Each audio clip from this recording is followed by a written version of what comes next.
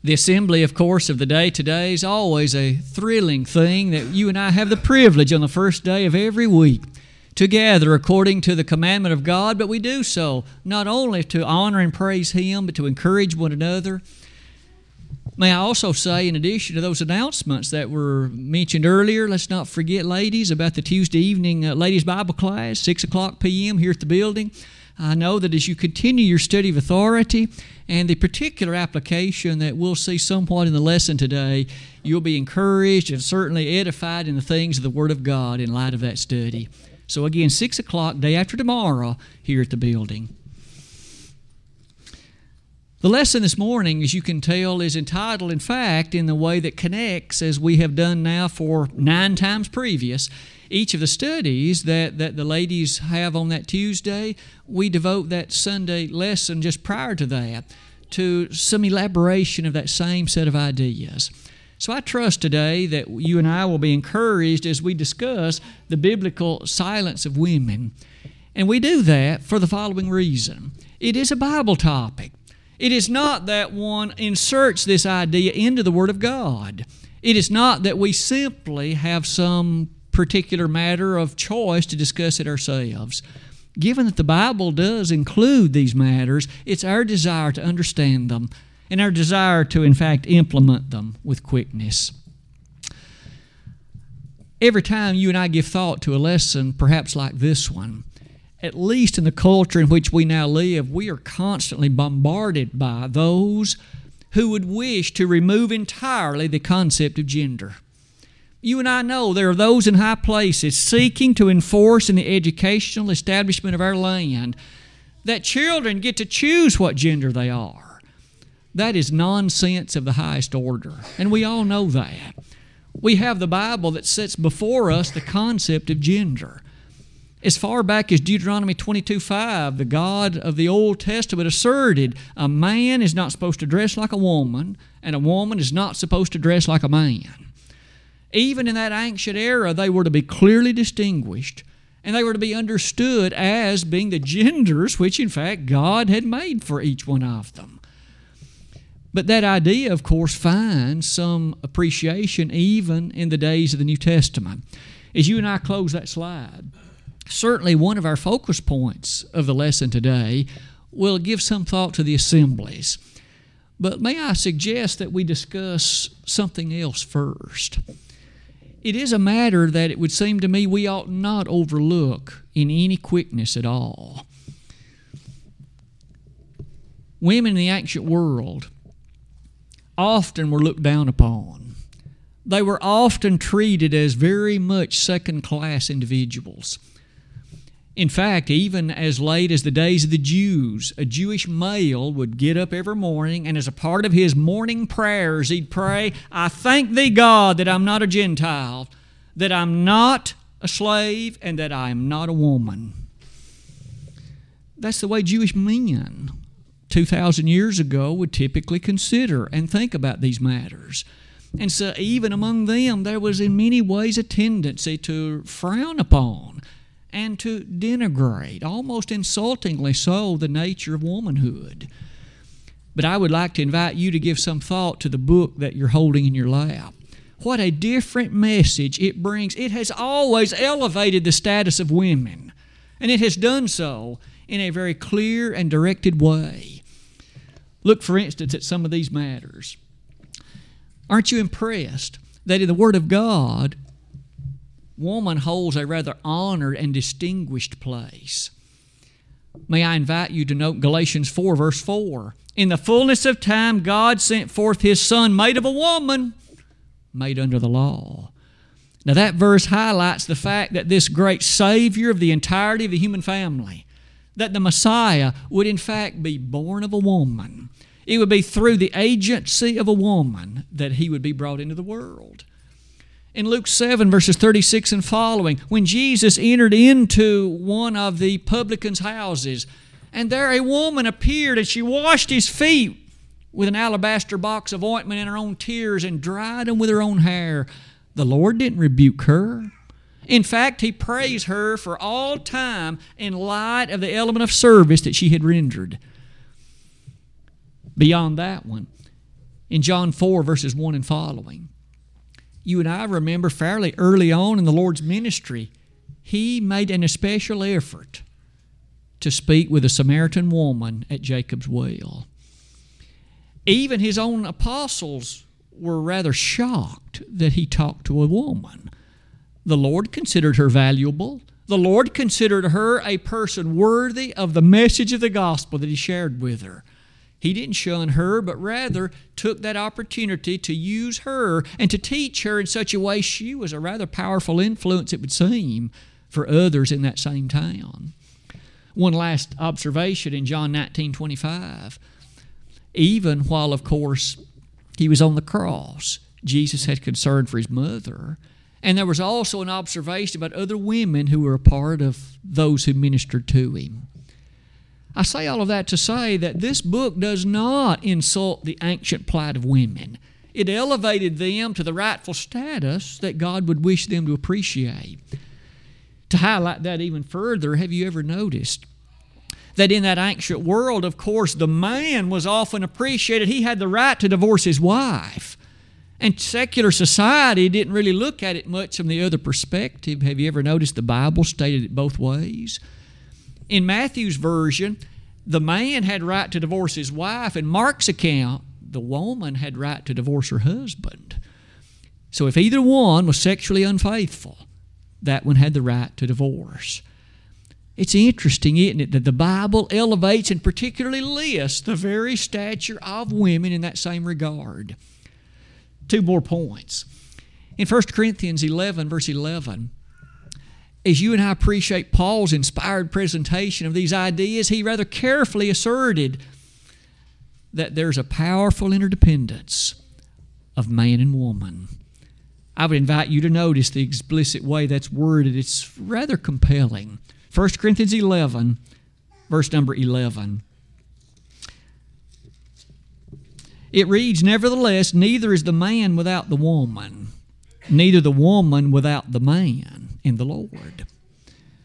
That is to say, each one provides a necessary element in completing the whole. And so it is. That challenges us, certainly in regard to the last two. There is a powerful equality when it comes to salvation. A female has to do exactly the same things a male does in obeying the gospel. It's the same challenge of belief and repentance and confession and baptism and faithful living. She isn't expected anything less than he is, and he isn't expected anything more than she is. That kind of equality suggests one final thing. Although the Bible does elevate women in these regards, it does make a distinguishment of the roles, R-O-L-E-S, that the two genders play in the public services of the church. To develop that point, let's highlight the hierarchy presented in 1 Corinthians 11. In verse 3 of that chapter, we find these rather profound statements. "But I would have you know that the head of every man is Christ, and the head of the woman is the man, and the head of Christ is God." There is a divinely established hierarchy, and there are no exceptions to it. It is that which is apparent by these considerations we just noted in that verse, and it presents to us this way: there's God, there's Christ, there's man, and there's woman. It is not to say, and this is a powerful point we should each understand very well, as you give thought to that hierarchy, does that mean that one is inferior to the one above it? All we have to do is answer this: is Christ inferior to God? We know that answer is no. In Philippians 2, beginning in verse number 5, "Let this mind be in you, which was also in Christ Jesus, who, being in the form of God, thought it not robbery to be equal with God, but made himself of no reputation." So you'll notice his equality with God is powerfully asserted. So the fact that that hierarchy exists does not mean Jesus is inferior to God. And by the same token, apply that to man and woman. Although the man is the head of the woman, that does not mean that the woman's inferior to the man. It simply has thought to the existence of roles which God wishes to be respected. These roles for understanding the nature of what would be best conforming to carrying out His will. The next point on our slide then is this. What about the fashion in which man and woman came to be? We know God made the man first. And the Lord God formed man of the dust of the ground, breathed into his nostrils the breath of life, and man became a living soul, Genesis 2:7. But of course, woman was taken from the side of man, from the rib of man, Genesis 2, verses 18 and following. Later on in the New Testament, Paul would use that to say that the man is not of the woman, but the woman is of the man. All of those ideas form a basis, a foundation for us to move a bit forward and make application of these things in the following way. Let's do it in the context of the assemblies. You and I realize, as often as the New Testament, as often as the Bible presents it, what a special time it is to reflect on the assemblies of God's people. In the Old Testament era, the Israelites were expected to assemble. You and I remember that well. There were certain things that had to be done, and they met at certain occasions, and they carried out certain activities when they came to those points of assembly. As you and I transition into the New Testament, God still considers the assemblies of inestimable importance. The Bible describes it as an egregious sin to look with triviality upon the assemblies, to not attend them. Even if you do attend, to look upon what you're doing while you're there is rather trivial and unimportant. God frowns upon that rather powerfully. Look at some of these verses. In Psalm 122, verse number 1, I was glad when they said unto me, let us go up to the house of the Lord. May I ask, were you glad this morning? Be honest with yourself. Were you glad at the thought of assembling with the saints? If the answer is no, there's a problem. There's an issue. And you need to come to grips with and use the Word of God to help wrestle that evil out of your heart. It should be an element of rather great excitement that you and I can leave behind the mundane matters of the world and gather the people that are marching to heaven with me. And those who I look forward to, of course, being with, those who love the truth of God more than anything else. Those assemblies, the idea behind them brings us to the next point. We know that in terms of those assemblies, everything that's done and said needs to be by the authority of Jesus Christ. He's the head of the church, Colossians 1:18. He dictates with regard to these assemblies. Colossians 3:17 reminds us, whatever you do in word or deed, do all in the name of the Lord Jesus, giving thanks unto God the Father by Him. That is our sole wish, our sole desire. Keeping that idea in mind, note what's next. That means then that these assemblies must be, in fact, presented in such a way that they do so in light of the truth of God, but they do so with all the decency, the decorum, and the order that God demands of them. Now, 1 Corinthians 14 will highlight those particulars, but you and I are simply today wishing to make application in the ways that that slide ends. As I made preparation for this lesson, I took the opportunity to just get on the World Wide Web a moment and just pull up some bulletins of various churches of Christ in various places around our country. Notice I did say Church of Christ. And it wasn't that unusual to see among the listing of those who were serving on a particular Sunday, the person leading the singing might well be a female. A woman might be leading the singing. The person leading the opening prayer, it wasn't that unusual to find a woman's name was listed beside the person leading the opening prayer.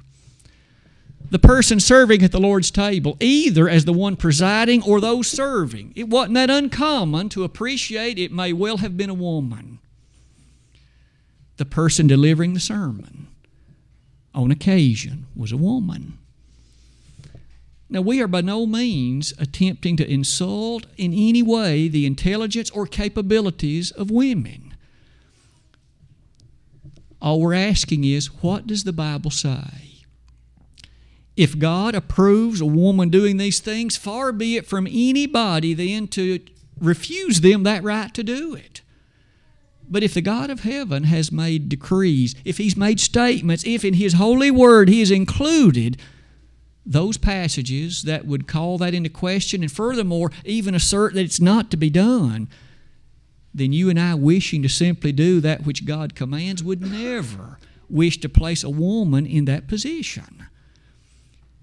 And a woman who wishes to be godly would never want to place herself in that position. It is with that in mind, let's go to the next slide. And let's turn to some verses in the Word of God that do speak to the very subject before us today. Would you turn with me to 1 Corinthians chapter 14? 1 Corinthians, the 14th chapter. While you're turning to that location, let me ask you to notice that, of course, this was in that particular setting in which the spiritual gifts were under discussion. And as Paul gave instructions about not only the employment of and the attitude toward, but also the particulars of how it was to be set forth, he had much to say. Without going to read all of that chapter, let me come to verse number 34. Let your women keep silence in the churches, for it is not permitted unto them to speak, but they are commanded to be under obedience, as also saith the law. Now, I've actually included some of that verse for your consideration in mind today. We live at a time when you may recall the feminist movement of the later 60s and especially the 1970s, in which it was proclaimed rather vocally about the absolute equality in every way of a woman as it relates to a man. So they were told, and so we still are told, anything that a man can do, a woman can do just as well. Now, our question might well be, as we seek to make application of that to the assembly, so maybe a man is leading the opening prayer, so am I then to appreciate then a woman can do that just as well, in fact should be given the right to do it just as much? Is that kind of viewpoint a reasonable one? As we come back to this verse before us, let's make a few observations about the interpretation. Let your women keep silence in the churches. Please note the prepositional phrase. Where are we talking about? So this is, again, in the churches. We're talking about some assembly situation. We're not talking about what happens at home. We're not talking about what might happen in the workplace. This is in the churches. And he quickly states, it is not permitted unto them, the word them refers to the women, to speak. But they are commanded to be under obedience. That Greek word means subjection, as also saith the law. I've asked you to notice a few particular sentiments. What was happening in Corinth was this. There were women who were equipped with miraculous capabilities. Remember, as the apostles would lay their hands on individuals, both men and women, then bequeathed to them would be the capability of various and sundry miraculous spiritual gifts. Perhaps the speaking in tongues, maybe the gift of prophecy. And so you can well imagine, if a woman had been given, let's say, the gift of prophecy or the gift of tongues, then even in the assembly, she might rise and begin to use that gift. Paul reprimanded and in fact gave instruction relative to that, and he said, verse 34, it is not permitted. That word means not allowed.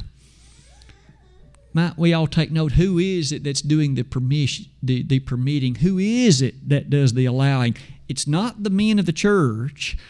It's not some particular group of people who make the decisions. It's not permitted. That permission is given by God. It is God who has withheld that permission. It is not permitted unto them to speak. How do we know that? Look at the way the verse ends. as also saith the law. What law are we talking about? Is it the law coming out of Nashville, Tennessee? The law coming out of Washington, D.C.? Is it the law coming out of the United Nations? The law Paul referred to was the law of God. That law emanating really from Old Testament days onward, as also saith the law. It's the will of God then that in the assemblies, women not permitted to speak in some capacity. Let's develop that even more thoroughly. That word silence, as it appears in this verse. Let your women keep silence. Now, at this point, you might have a very interesting question. Let's answer it this way. That word in Greek is sigeo, and it literally means to hold one's peace. It means to be silent. I might ask you to notice it does not, in the Word of God, mean absolute not breathing a single syllable.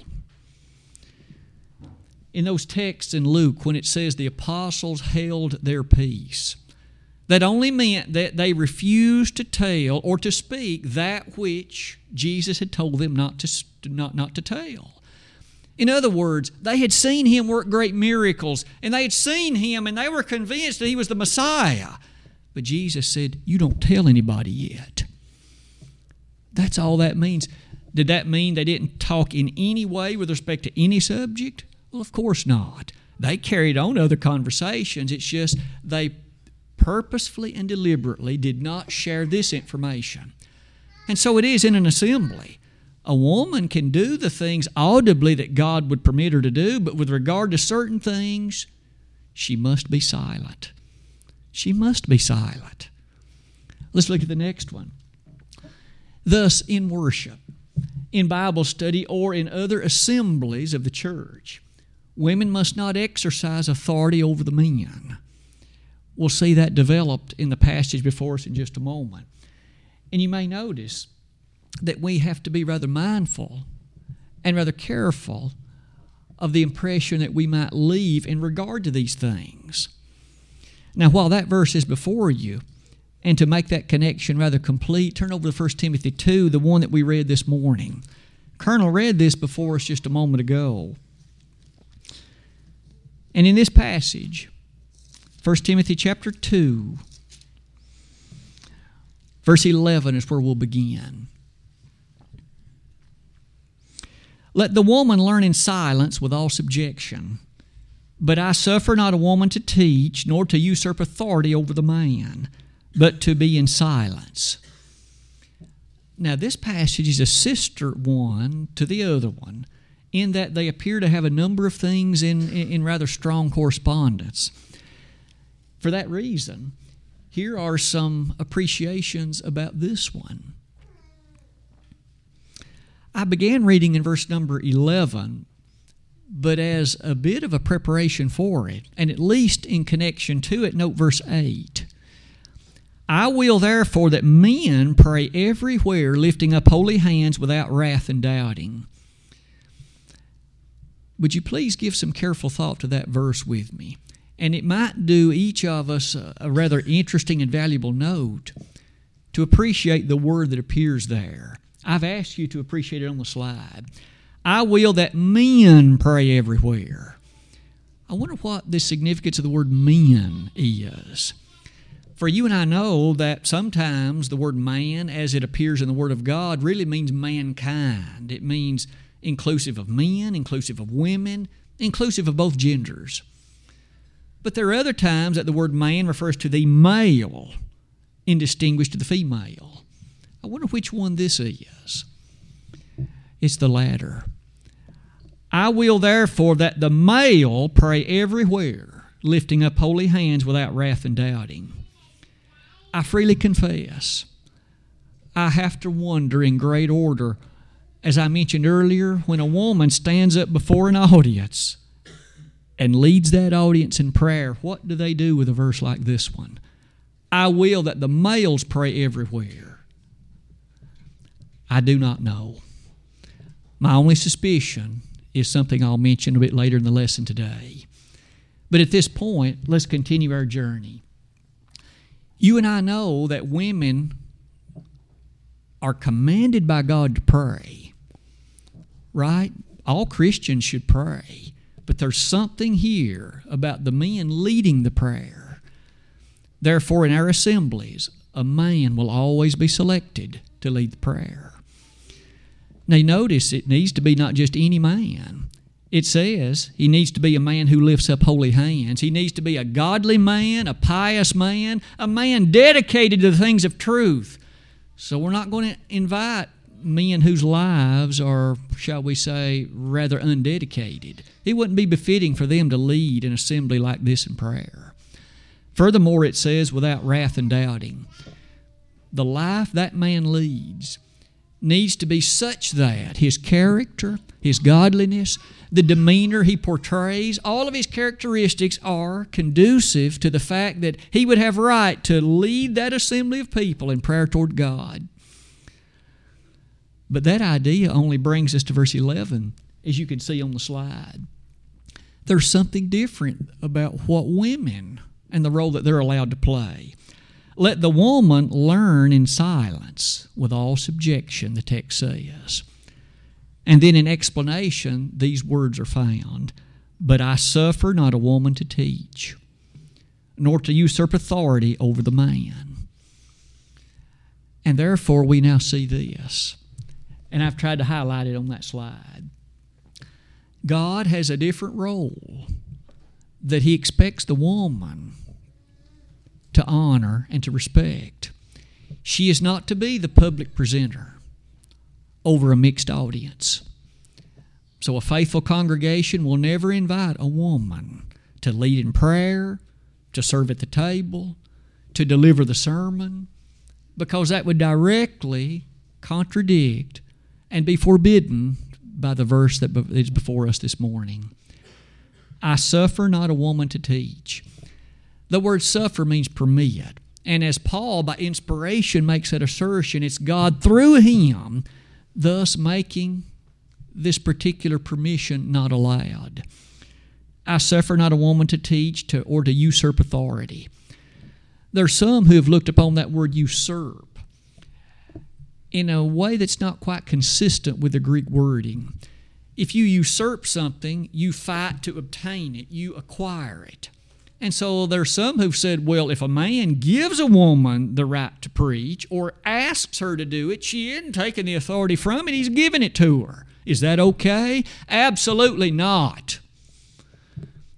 It's never his authority to give it. In this verse, that authority came from God, and God didn't give that authority to the woman, and He didn't give it to the man to give to her. In that way, you'll notice, but to be in silence. And the word silence here is a different word than the word silence that appeared in that previous 1 Corinthians 14 passage. This word is not sigeo, it is hesychia. And as you can tell, the word means calmness, it means tranquility, it means peacefulness. In other words, we have a portrait of a woman who is submissive and who appreciates and respects that role that God has given to her. No wonder in that light, a few additional comments would be in order, one of which certainly would be this one. A female, thus by decree of God, would not be able to occupy a position, with God's approval that is, of authority over a mixed audience of men. Now I suppose if there was a congregation that was all women, that a woman could do the preaching and she could lead the prayers. That'd be the only possibility. But if there's any males present, they don't even have to be Christians, any males present, the word for man does not mean Christian, it's any man, then she would not be permitted by God to occupy that role. One last thing. What about this word that appears teach? I suffer not a woman to teach. That word literally means to deliver a discourse, to deliver a didactic discourse. That's exactly what a sermon is. It's exactly what a Bible class is.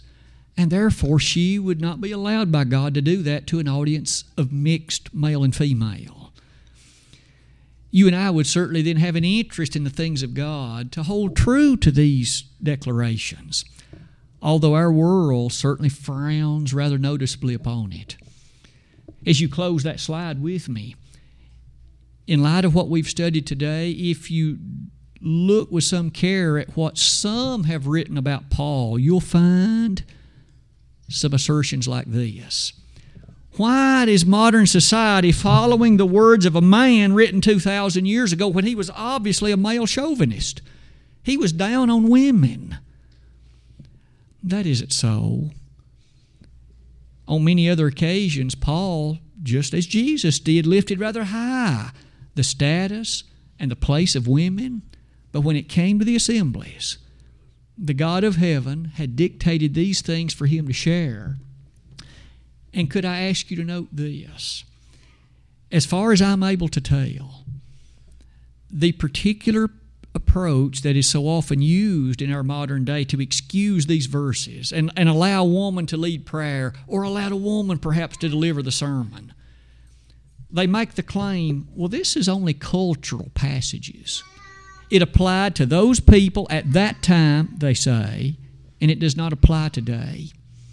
In other words, they put it in the realm only of a cultural need for that city at that time. Is that so?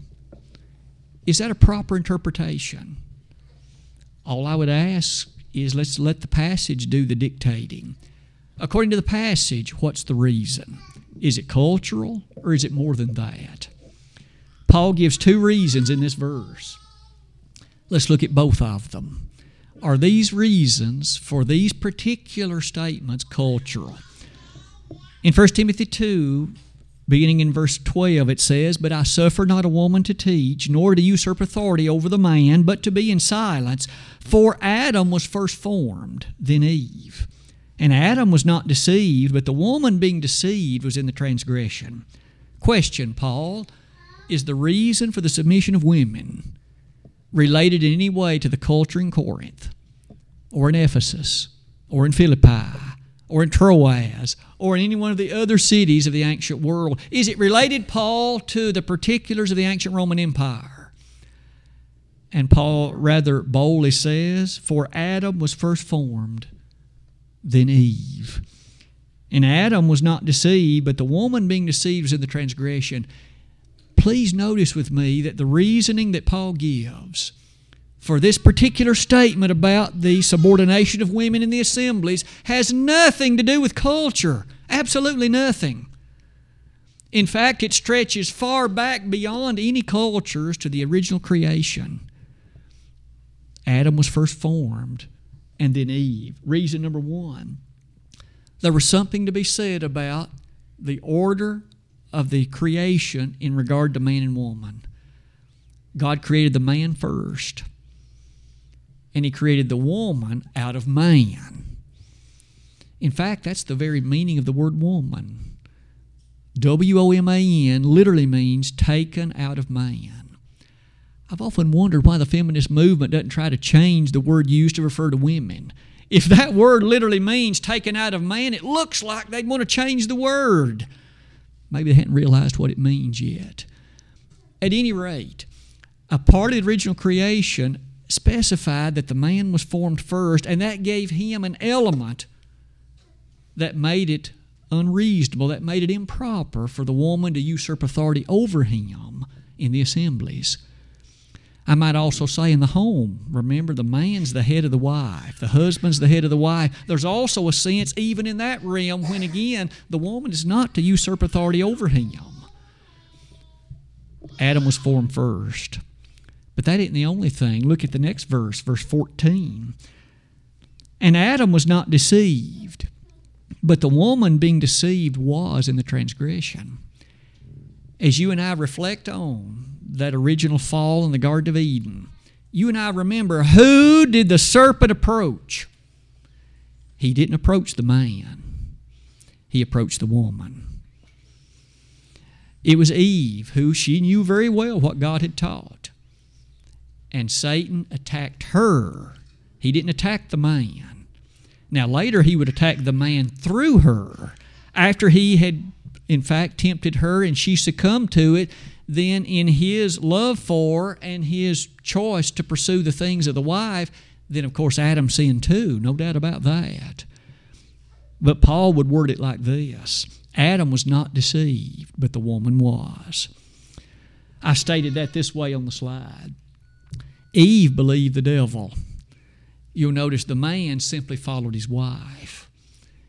Now that does highlight the power a woman has. She can influence greatly her husband and her children. You notice here Adam fell for her. But keeping all that in mind, those two reasons are the ones Paul listed. It had nothing to do with culture, absolutely nothing. Today, though we live 2,000 years this side of the events of the life of Jesus, we still would wish to appreciate the unchanging infallibility of the Word of God, and it's our desire to be consistent with it. Let's close our lesson like this. The woman's role is such that today we first began by highlighting the Bible elevates the place of women. God honors them, He values them, He esteems them. But He has given roles for both the man and the woman, and those roles are different. When it comes to the woman in the assemblies, she's not permitted to usurp authority over the man. She's not permitted to teach in a way that is over him. That is what God has declared. And it's our desire to lovingly be submissive to that which He has stated. I know that our current society would almost heckle and mock us for believing this. But what man thinks doesn't change what God says. And it's going to remain this way in faithfulness until the end of time.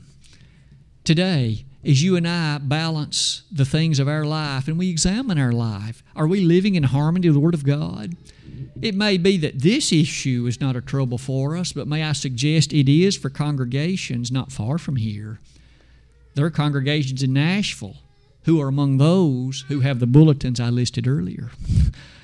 That's less than 80 miles away. We shouldn't think this is only in New York City or Chicago, Illinois, or perhaps in some distant place. It's not far from here, and it will continue to impact and affect congregations perhaps closer and closer to you and me. May you and I love the Lord and love His Word and strive to simply be those people who honor His Word thoroughly and completely. Today, if there's anyone in this audience who isn't right with God, your life is not consistent with the truth of the Word of God, today, won't you love Him and His Word enough to respond in a positive way? As an alien sinner, you must believe in Jesus, repent of your sins, confess His name, and be baptized. We'd be delighted to help you in that way today. If you, though, have known the life of Christianity and all the blessing and favor that comes with it, but you have stumbled, you've fallen, you've begun to live in a way that's brought reproach on you and upon the church and maybe on the name of Christ, you know that isn't right. Jesus calls you to come back to faithfulness today, and if we could assist you by praying on your behalf toward God, if you will repent and confess those things, He has promised to forgive them. Today, if there's anyone that would wish to come, don't delay, but come now while together we stand and while we sing.